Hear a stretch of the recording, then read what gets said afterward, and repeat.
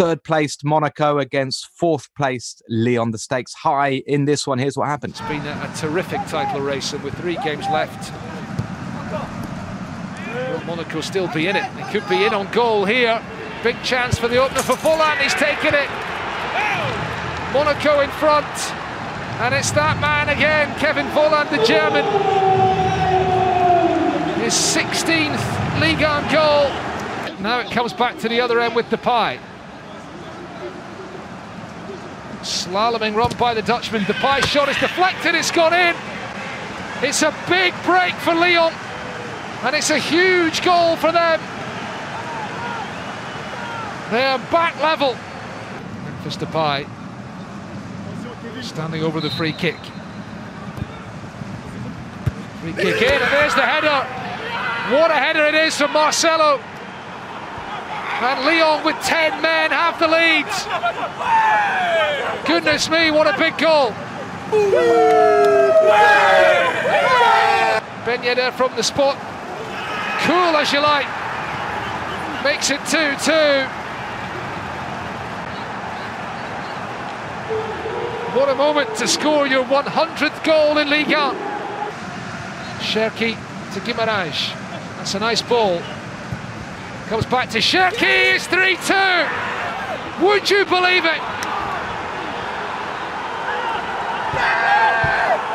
And what about that for an impact from the young substitute Ryan Cherki? Oh, it's astonishing. Cherki, just 17 years old. So, Andy, 5 goals, 5 red cards, and at the end of it, perhaps Monaco's title hopes over now. There's a little bit of a gap between the top 2 and the next 2, but Lyon very much in the hunt for Champions League football against all odds. Dramatic stuff, Andy. Yeah, completely crazy. It's funny because obviously the Lyon-Lille game a week ago was always going to take some beating. That was an incredible match, and I think I wouldn't necessarily say this was better, but it was certainly completely crazy in the second half. That the first half was a little bit of a slow burner, but Lyon came out in the second half, realised that they had to throw everything at it. They had to throw the kitchen sink at Monaco because they couldn't afford to even draw that game. And as it went on, I mean, you'll have heard the commentary clip, and just so much to pack into the final sort of 20 minutes after Maxence Cacré was sent off for a second yellow card. To go from Lyon being on level terms and looking like they had the upper hand to being down to 10 men up against it, to go 2-1 up, to then concede the penalty that allowed Monaco to get the equaliser. And at that point, the draw, I don't think in a way didn't really suit either team, but obviously it suited Monaco more because it kept them on course for third place. It knocked Lyon effectively out of contention to finish third. And then, of course, Ryan Cherki pops up and scores that 89th minute winner. What a moment for him. A player who's, I said this in commentary, a player who's going to have a big future. I think we all know that. He's still only 17. But what a time for him to pop up with what I believe was his first Ligue 1 goal, just after Wissam Ben Yedder had scored his 100th Ligue 1 goal. It's an incredible result because, I mean, Lyon obviously were knocked out of the title race by Lille last weekend, and then they go and knock Monaco out of the title race. And in doing so, they give themselves the chance of still finishing in third place. And there's still the prospect that Monaco will end the season with nothing. They could lose out on the cup as well and miss out in the Champions League. And the thing is that the Champions League was everything for these two teams at the beginning of the season. That was the objective. One of them is going to miss out, and maybe Lyon have the momentum now after what was a crazy night. But we're going to talk about this. What happened after the game may well have a big impact because a big brawl on the pitch at full time and 2 Lyon players red carded, 2 very big players red carded, Marcelo and Mattia De Sciglio, having lost Jason Denayer to injury in the first half after Kevin Volland made him look like an amateur when he went through to score the first goal. Suddenly, the 3 starting centre-backs from last night are going to be potentially all of them on the sidelines for Lyon's next game, and so is Memphis Depay, who will be suspended for Lyon's next game against Lorient.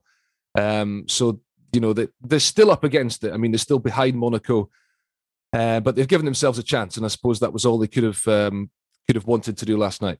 But Ian, there's needle, isn't there, between these two sides? We saw a very eagerly contested cup game got quite feisty. Lyon felt very hard done by to go out 2-0 against Monaco in the quarterfinals. And Lyon are quite good at riling opponents. They sort of built up this rivalry with Marseille, and it now looks like there is real needle between Monaco and Lyon. Andy mentioned the two Lyon sendings off after Caqueret, so 3 in all.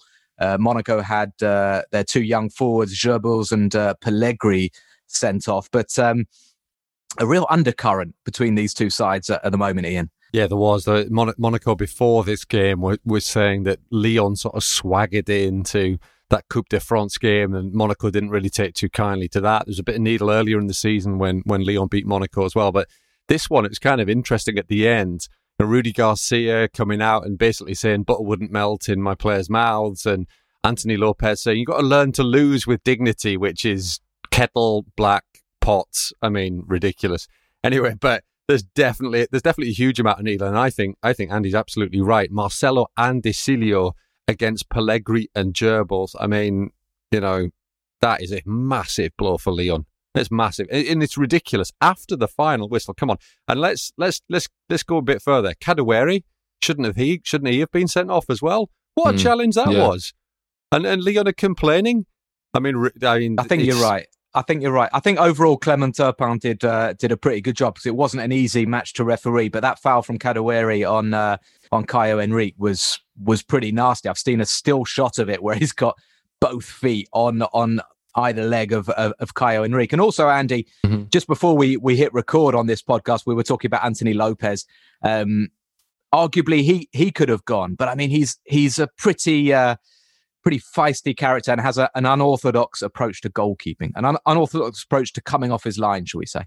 Yeah, he's done this a few times this season, hasn't he? I mean, off air, you referenced the match against Brest where he gave a penalty away at the end of the game, was it? Right at the end of the game? And against Metz in January, when Lyon's 16-game unbeaten run was ended, he came racing out of his box at the end of the match with the score 0-0, and Aaron Lea Iseka went round him and scored the winning goal. And obviously that was a costly defeat for Lyon at the time. Last night, he came off his line. He came out to try to punch the ball and punch Pietro Pellegrini in the ear, and was penalised for it. And what I was saying was that that's the kind of thing that in the recent past would never have been given as a penalty. Clement Turpin didn't initially give it, despite the fact that Pellegrini was on the ground for a long time receiving treatment. There's always been this idea that goalkeepers are entitled to come out and try and win the ball.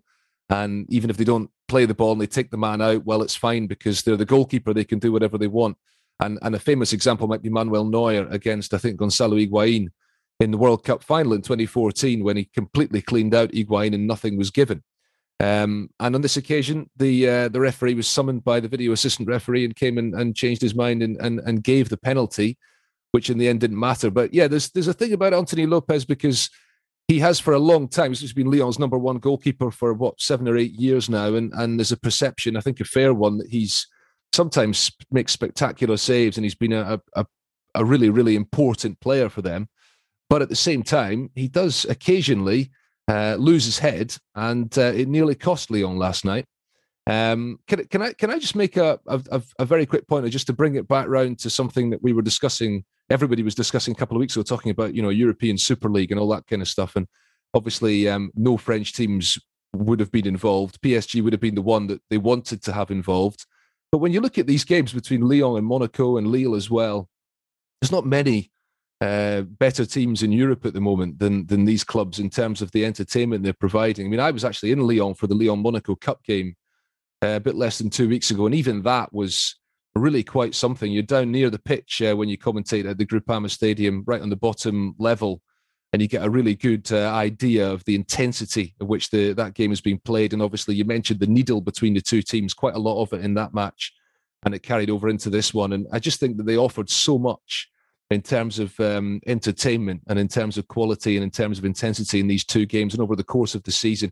It's a shame that one of them is going to miss out on the Champions League. These are two teams, remember, who've beaten Manchester City in the Champions League in the last 4 years, just at the point when PSG are about to play City and potentially lose to them this week. Fantastic entertainment. It's just a shame that one of them is going to miss out on the Champions League next season, I think.